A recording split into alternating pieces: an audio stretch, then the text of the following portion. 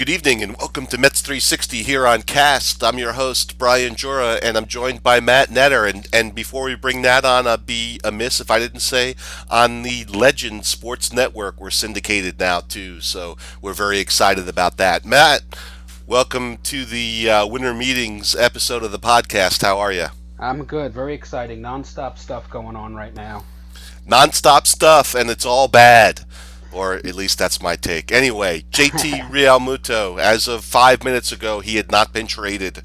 Do you think he winds up on the Mets, or do you think he's on some other team when all is said and done? I really hope he doesn't. And but everything I keep reading, I'm just reading Ken Rosenthal's latest tweet. It seems like Van Wagenen really has his heart set on him for whatever reason. I don't understand that, and I don't understand the asking price. As I've said on Mets 360 a number of times, this is not Johnny Bench. He's a very good catcher. I'll give him that. He'd be a big upgrade. Of course, we'd like to have him, but the asking price is just insane. I'm not for it at all. I don't see a big enough difference between him and say Yasmani Grandal to make it worth parting with upwards of two everyday players for us and opening up more holes. The word that I saw being used was exorbitant, and it's kind of hard to argue with that. And certainly, I don't blame Derek Jeter and the Marlins. You have something that 6 or 8 different teams are interested in. You ask for the moon, because who knows? Some idiot might out there might give it to you. I mean, before the off season started, who thought Robinson Cano had any trade value? So you ask, and sometimes somebody says yes. He's got a good marketing machine behind him, though. Somebody seized on the fact that, yes, at this very moment, you could make the argument that he's the best catcher in baseball. Was that the case even a year ago? And will it be the case 2 years from now? Definitely not. But, the fact is, Yadier Molina, Buster Posey, and a couple of other top catchers, Russell Martin, are all getting a little long in the tooth. And some of the younger guys really haven't proven themselves enough. And he just happens to be the top catcher at the moment, but that doesn't mean he's, Johnny Bench, like I said. All right, well, let's talk about a couple of different relievers. First, let's start off with Andrew Miller, who, of course, had so much success with Mickey Callaway in Cleveland. Do you have any concerns about Andrew Miller, either because of age or the injuries that he suffered last year? He did get banged up a lot last year, and it was more than one injury. So that does concern me because he was used a lot, multiple innings, high pressure situations, playoffs over the past few years. So maybe he's got too much mileage, but I really like him. And to tell you the truth, I would be thrilled if the Mets signed him. The idea of, and I know it's a little bit of a crapshoot. You don't know for sure that he's going to be healthy, but I feel better about him than I do about Britton in terms of durability and track record. And the idea of having Miller and Diaz at the back of our pen just gets me super excited. That would be like the best bullpen we've had in a very long time, if not possibly ever. Certainly if we got 2016, 2017 era Andrew Miller, that would be a wonderful thing. But we can't pretend that last year didn't exist. Was that just a speed bump? I don't know. But I'd certainly want to factor that into the offer that the club gives him. Have you heard any details about what type of contract it might take to land Miller? No, but the one thing I read today on Twitter was that he has all of his offers in front of him. Like, apparently, that's the way his agent works. He got the max of what every interested team is willing to offer, and he's just weighing it now. So I think the Mets have as good a shot as anybody, and the connection to Callaway's got to help his cause. Now, another reliever that's been linked to the Mets is Adam Ottavino, and he's been in the news here recently for something completely non-related to his free agency. And I'm not sure how, but somehow the discussion got on to Babe Ruth. And Mr. Ottavino said he would strike Babe Ruth out every time. What do you think about that? And should it impact the decision to potentially sign him? I think it's a great quote, and I think it was taken a little bit out of context. I think what he meant by it is that watching, black and white video so many years later, you can kind of see the vulnerabilities and the whatever holes in Ruth's swings and Ottavino's style of going north south and how high he throws. He could get him to chase the high fastball. I guess, but it's taken out of context. He had a great year, but he's not a guy that's been consistently great every year, and he makes me worry that he's this year's Anthony Swarzak, and I'd be very hesitant to give him a long-term contract. He doesn't have a lot of closing experience. He doesn't have a long track record of dominance. He doesn't excite me as much as some of the other options. I'd much rather get Miller or Robertson or even a few of the other guys that are out there. Yeah, I think I have to agree with that. So I'm going to spend more time talking about the quote. And, pretty much in any other sport, this would not be anything that we would even think about debating.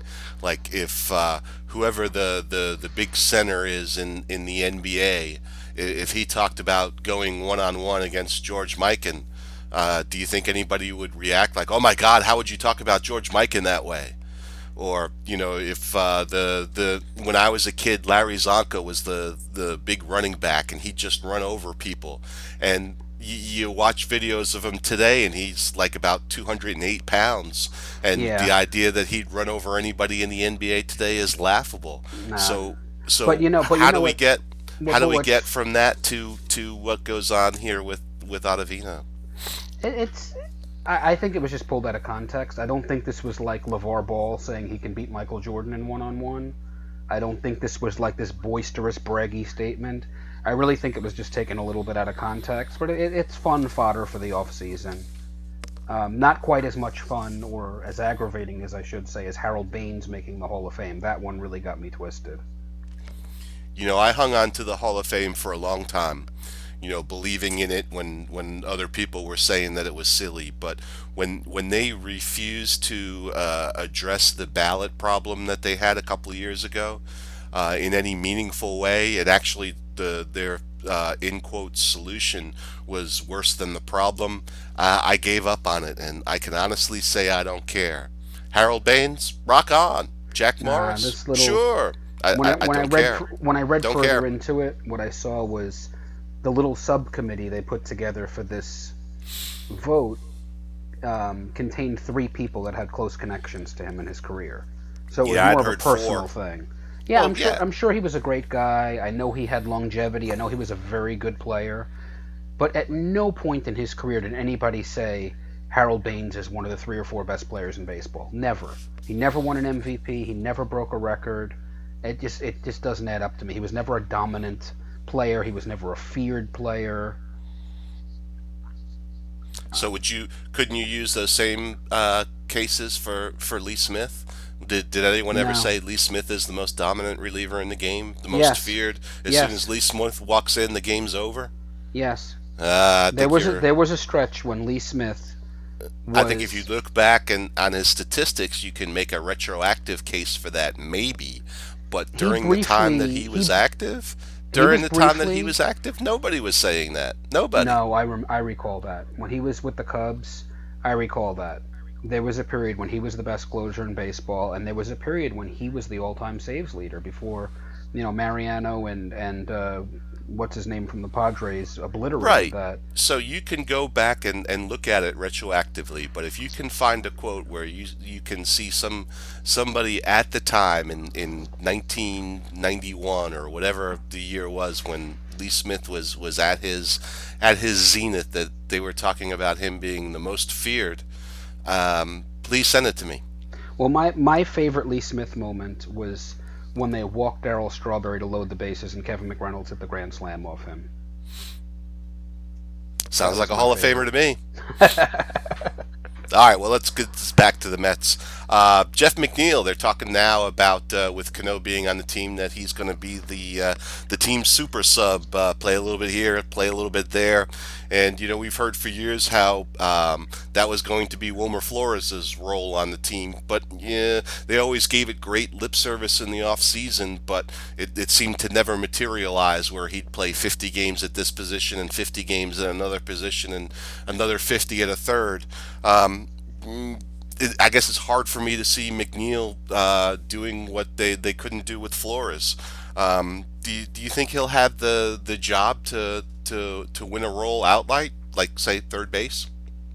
No, I think it makes good sense because if you look at I know he had an extraordinary rookie year, especially the second half. If you look at his long-term track record, though, he's had his share of injuries. He's not known for his durability. and I think he needs to prove himself in that regard. But I think that it's a great spot for him because he can transition into, if he has a great year as a super sub, then next year he can be the third baseman. It's his to win. But for now, Frazier's probably going to miss some time, either to injury or maybe he has to play some first base, so he'll see plenty of time at third. Cano is not going to play 162 games at second base. We know that. You worried about him failing a drug test? No, but he'll need some days off. He's liable to wind up on the DL. We might DH him in the American League games. I believe that McNeil will get plenty of at bats. There's no way that your first, second, and third baseman, especially when two of them are over 30, are all going to remain healthy all year. I don't see McNeil playing any shortstop, though. That I don't see. Maybe in a pinch. But what I think the Mets are going to do is they'll keep McNeil and maybe TJ Rivera, and at least in the very beginning of the season, with the clock ticking on Alonso, they might keep Dom Smith, for the first week or two. But I don't think they're going to keep a true backup shortstop on the roster. I think if Rosario gets injured or something, maybe they bring up like a Luis Guillorme or somebody like that. But I don't think he's going to make the roster. I don't think Gavin Cecchini is going to make the roster, even though he's more of a second baseman.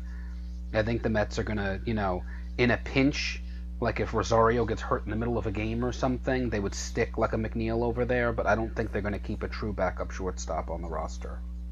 So last year they went to I don't even know how you would describe it, but they went to scheduled days off, I guess, for Rosario, where he would play for a while and then get a couple of days off. So if you don't have a backup shortstop on the roster, except for a guy who you only want to play there in a pinch, like for a couple innings if a guy gets hurt, you just gonna walk away from that, especially since that seemed to certainly help Rosario. He certainly performed much better in the second half of the year than he did the first half. Now, you can say that one had nothing to do with the other, but are you confident that the Mets feel that way? I really like what I saw out of Rosario in the second half. He's got some great bat speed. He even showed better discipline on the base paths. His base running seemed to improve. Maybe that's the one thing we can thank Jose Reyes for last year. Maybe he helped them a little bit with that. I don't know. But I thought he made some great strides. He still is a little bit of a bad pitch swinger. He's got to improve in that area. Learn how to draw a walk every so often would help. But I like his bat, and I like him, and I think he's got a future. But if there's one player on the Mets that has a shot to play 162 games, it should be him. I see no reason for him to sit. If he's in a slump, let him fight through it. I mean, this is the year for him to really emerge. And let's find out, could he possibly be in that same category as like a Francisco Lindor or a Carlos Correa, one of those guys? I don't know, but let's find out. All right, well, let's talk about a guy who's always been kind of polarizing, and that's Juan Lagares. And we haven't seen much action here in the off season, but one thing we've seen is we've seen defensive specialists get scooped up. We saw the Royals grab Billy Hamilton, and then earlier I believe it was the Tigers picked up Jordy Mercer. So defense being undervalued maybe, and if that's the case, do you see Juan Lagares potentially getting traded or potentially being installed as the Mets starter and center fielder and not worry about the outfield? Boy, I sure hope not to that.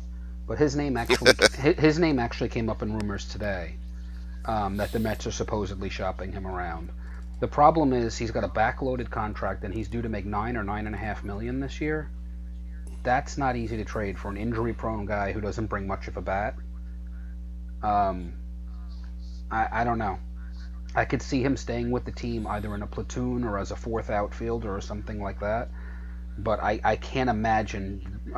Brody talked about eliminating the ifs. I think putting him in as your starting center fielder would be a massive if.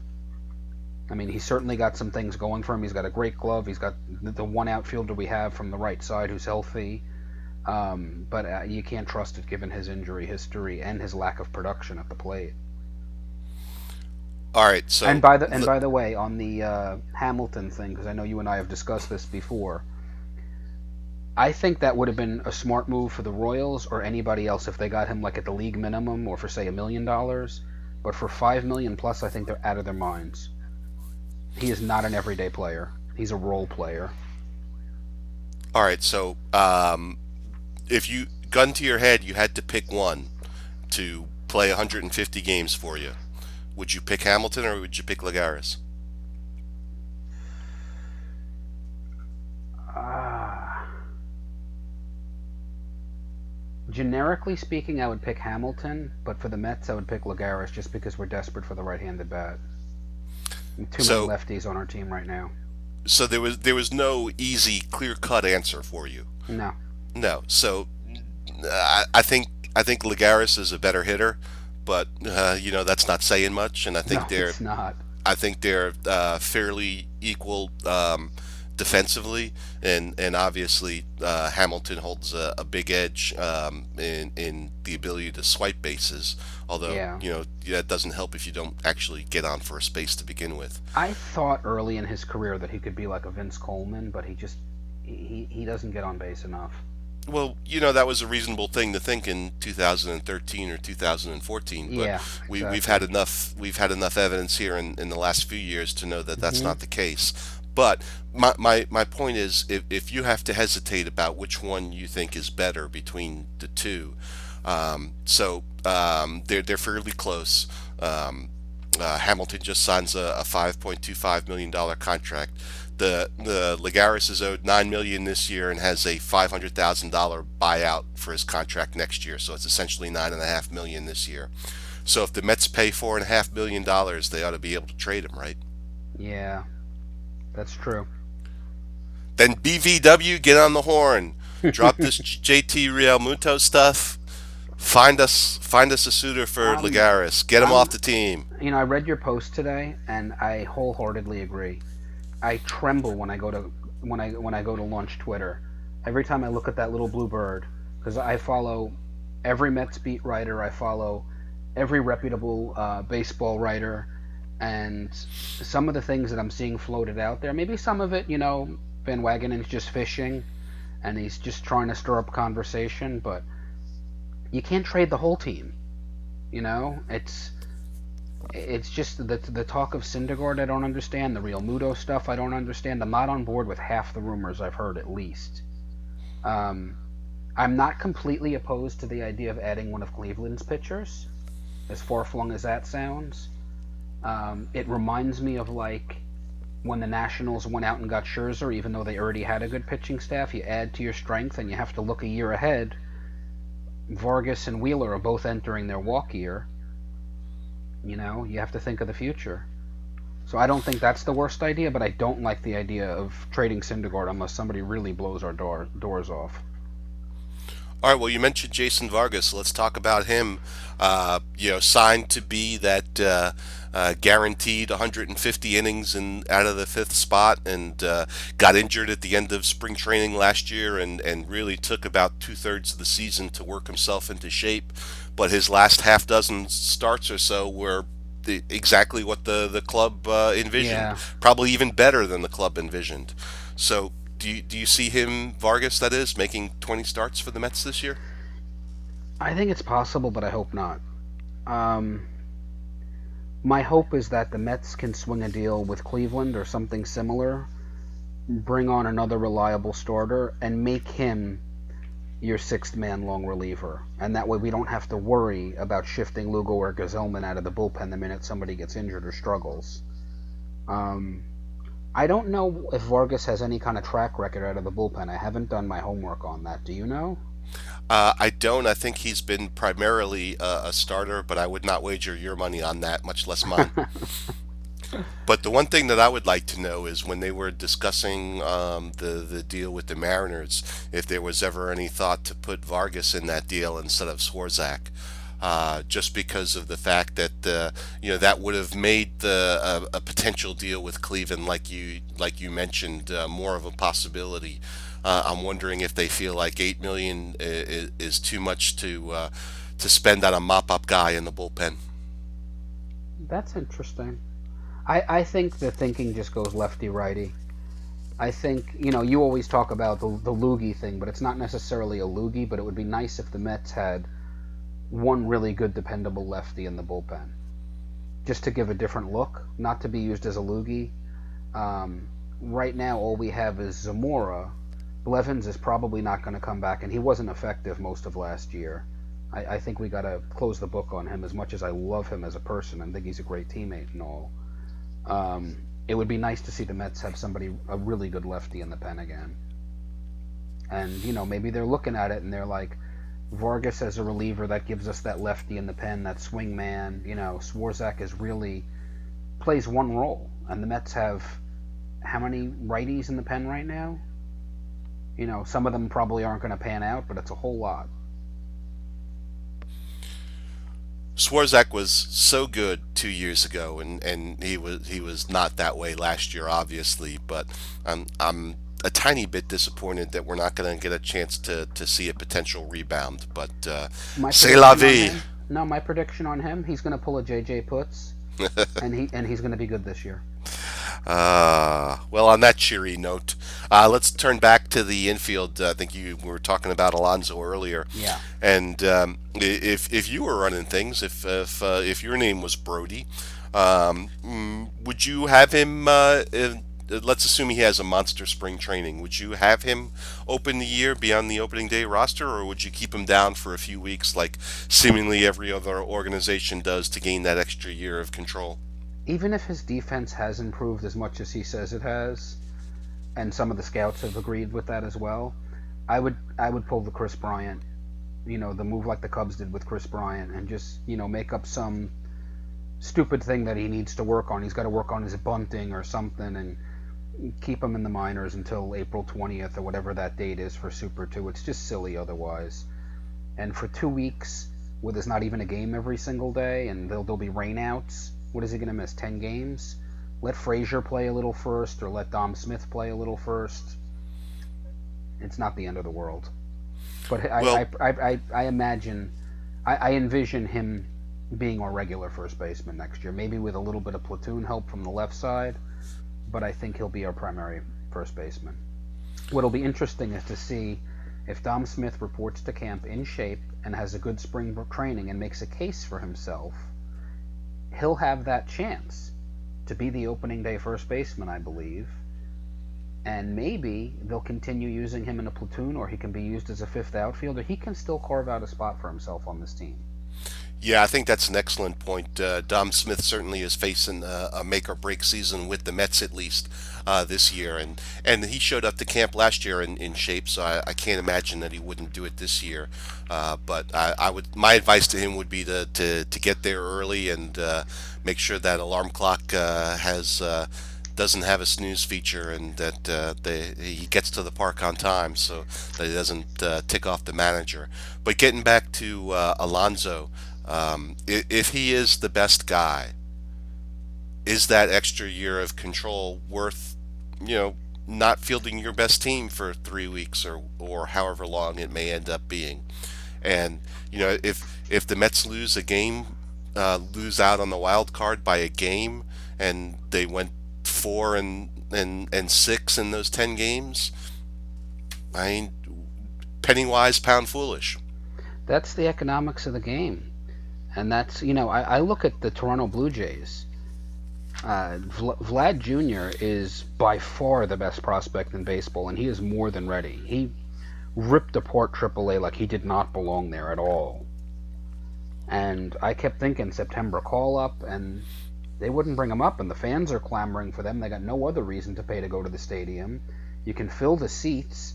Aren't you making up some of the differential there? But I don't think Peter Alonso is a big drawing card. Someone like you or I might go out to be more apt to go to the ballpark to see him, but not the average fan. But someone like Vlad Jr., that ignites a fan base. Why not bring that guy up? I don't know the specifics of the Vlad case. I remember the hoopla about it when they announced that they wouldn't call him up. But it's very possible that it was like what the Mets faced with Alonso, and that he didn't need to be added to the 40-man roster. So why make that decision any earlier? So that would allow them to keep another player. So maybe the same thing is going on with Guerrero. I don't know, but I do agree with your point to Alonso, and I would further put it on to Guerrero too. I don't think that it was going to move the needle much for attendance. I mean, they might have gotten a few more people, but I don't think that 20,000 people would show up. I mean, the Mets didn't get that many more in the height of Gooden mania. It wasn't like they were averaging 20,000 per start, and all of a sudden, when Gooden was on the mound, they got 40. So, if Dwight Gooden in the prime of his fame wasn't doing that, I don't imagine that the number one prospect in baseball would either. I think they were all coming to see Rick Aguilera. Wasn't that the big thing? He was a handsome guy. Yeah, was it Bruce Berenya? Which one? All right, crazy prediction time. You've been on the show many times, so you know how this works. Yep. I'll give you a crazy prediction and then ask you to comment on it. And after you rip apart my prediction to shreds, like I think you have every other time, I'll ask you to give me a crazy prediction of your own. Okay. You ready? Yep. My crazy prediction is that in 2019, Mr. Todd Frazier wins the Comeback Player of the Year award. So tell me, how crazy is that? I think that's impossible. Woohoo! I think I that's am labeled completely crazy. impossible. Well, no, it's not because he was really lousy last year. Yeah, It'd be impossible for Brandon Nimmo to win Comeback Player of the Year. that's true. That's true. I'll give him that. But what is Todd Frazier at his very best? 20, Hit 40. 25 home runs and a good He hit glove? 40 home runs twice, didn't he? Yeah, in Cincinnati. He's not going to hit 40 home runs at Citi Field. But what if he hits 35 in City Field? To me, comeback player of the year is going to be more like somebody like, I don't think he's healthy enough, but somebody like a Johnny Cueto. Like some pitcher that fell off the face of the earth who's not done yet. I certainly don't disagree with that, but I think that all of the ingredients are there for Frazier to do it. And you hear talk about, well, maybe Jeff McNeil will win the job outright. It seems everybody's counting him out, and maybe that's the guy who I mean, gets the leg up. What if Bumgarner gets traded to like the Yankees, God forbid, and wins 25 games? That's another. Bumgarner certainly, I think if Vegas put odds on this sort of thing, he would certainly be among the front runners. So I mean, I think that's an excellent choice right there for you gamblers out there. Yeah. Okay, my crazy prediction. You ready? Well, I'm just basking in the glow of you finally didn't poo-poo one of my things. Let me bask in this just 1 second longer. Right. All right, shoot. What's your crazy prediction? We're gonna sign Andrew Miller by Friday. Going to sign Miller by Friday. Well, you were talking earlier that he had all of the offers in front of him. I was unaware of that. So I guess it wouldn't be a huge surprise if either he signed by Friday or if he signed with the Mets. So I'm afraid the roles are reversed this time. The host had a crazy prediction and the guest. I'm not going to say that's crazy. Okay. Very good. It's upside down day. Well, I'm fighting a little bit of something, so maybe I'm just delirious, and none of this has actually happened. Good cold So, medicine. yeah, I'm flying off in La La Land over something. So, I used to dream of pretty girls saying yes, and now I dream of my crazy prediction being viewed as crazy. Life So changes. It life evolves. changes as we get older, indeed. All right, well let's get back, get out of fantasy land and talk about the 2018 Cy Young Award winner. Can't say that enough, can we? Jacob DeGrom. Jacob DeGrom. What will Jacob DeGrom do for an encore in 2019? Um, he's going to pitch 200 plus innings again. His ERA is going to be very good, but it's not going to be in the Greg Maddux, Oral Hershiser zone that it was in this past year. It's going to be more like a reasonable 2.3, 2.4, somewhere in there. He's going to have 200 plus strikeouts, but he's going to get some more run support this year and some better defense behind him, and he's going to win 18 games. All right, so if DeGrom has a sub 2.5 ERA, which it sounds like you think that he will, Yep. and he wins 18 games, wouldn't that make him at least in the discussion for another Cy Young award? Yes, it would. And I don't have the list in front of me, but it couldn't have been done too many times in the last 20 or 30 years where a guy won back to back. It's happened a few times. Greg Maddux, Randy Johnson. It's been done a few times. Pedro did it. Yeah, it's been done a few times. Seaver never did it back to back, right? His Nope, were he won it staggered. in 69, 73, and 75. I think he should have had five when you look back at his numbers, but hey. Well, 71 was the tough one because that was his best year, but it's kind of hard not to. That one for sure. But the other one that always got my goat was when he was with Cincinnati, the strike year. He had phenomenal numbers, but they favored wins too much back then, and there was Fernando Mania. But I always thought he was the best pitcher in baseball that year. I'm pulling up NL Cy Young Award winners, so let's throw me a year at random and we'll go back to then. Any year at random? Mm-hmm.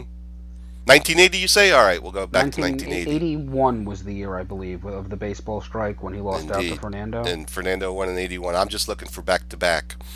So, Um, we got Maddox who won it 92, 93, he had a 94, and run. Yep, 95. yep, And then we had Randy Johnson who won yep. it in 99, 2000, and 2001, and 2002. I So believe we had. Pedro. I think Pedro did a back to Yeah, back. I'm not looking in the inferior league. I'm just looking in the Okay. National League. And then Tim Lincecum. Yeah, didn't think we didn't. Neither one of us Oh came up with yeah. Lincecum. He won it in 2008, 2009, and Kershaw, 2013, and Yep. Scherzer. Oh my God, it's happened a whole lot more times than I thought. All right, Yeah.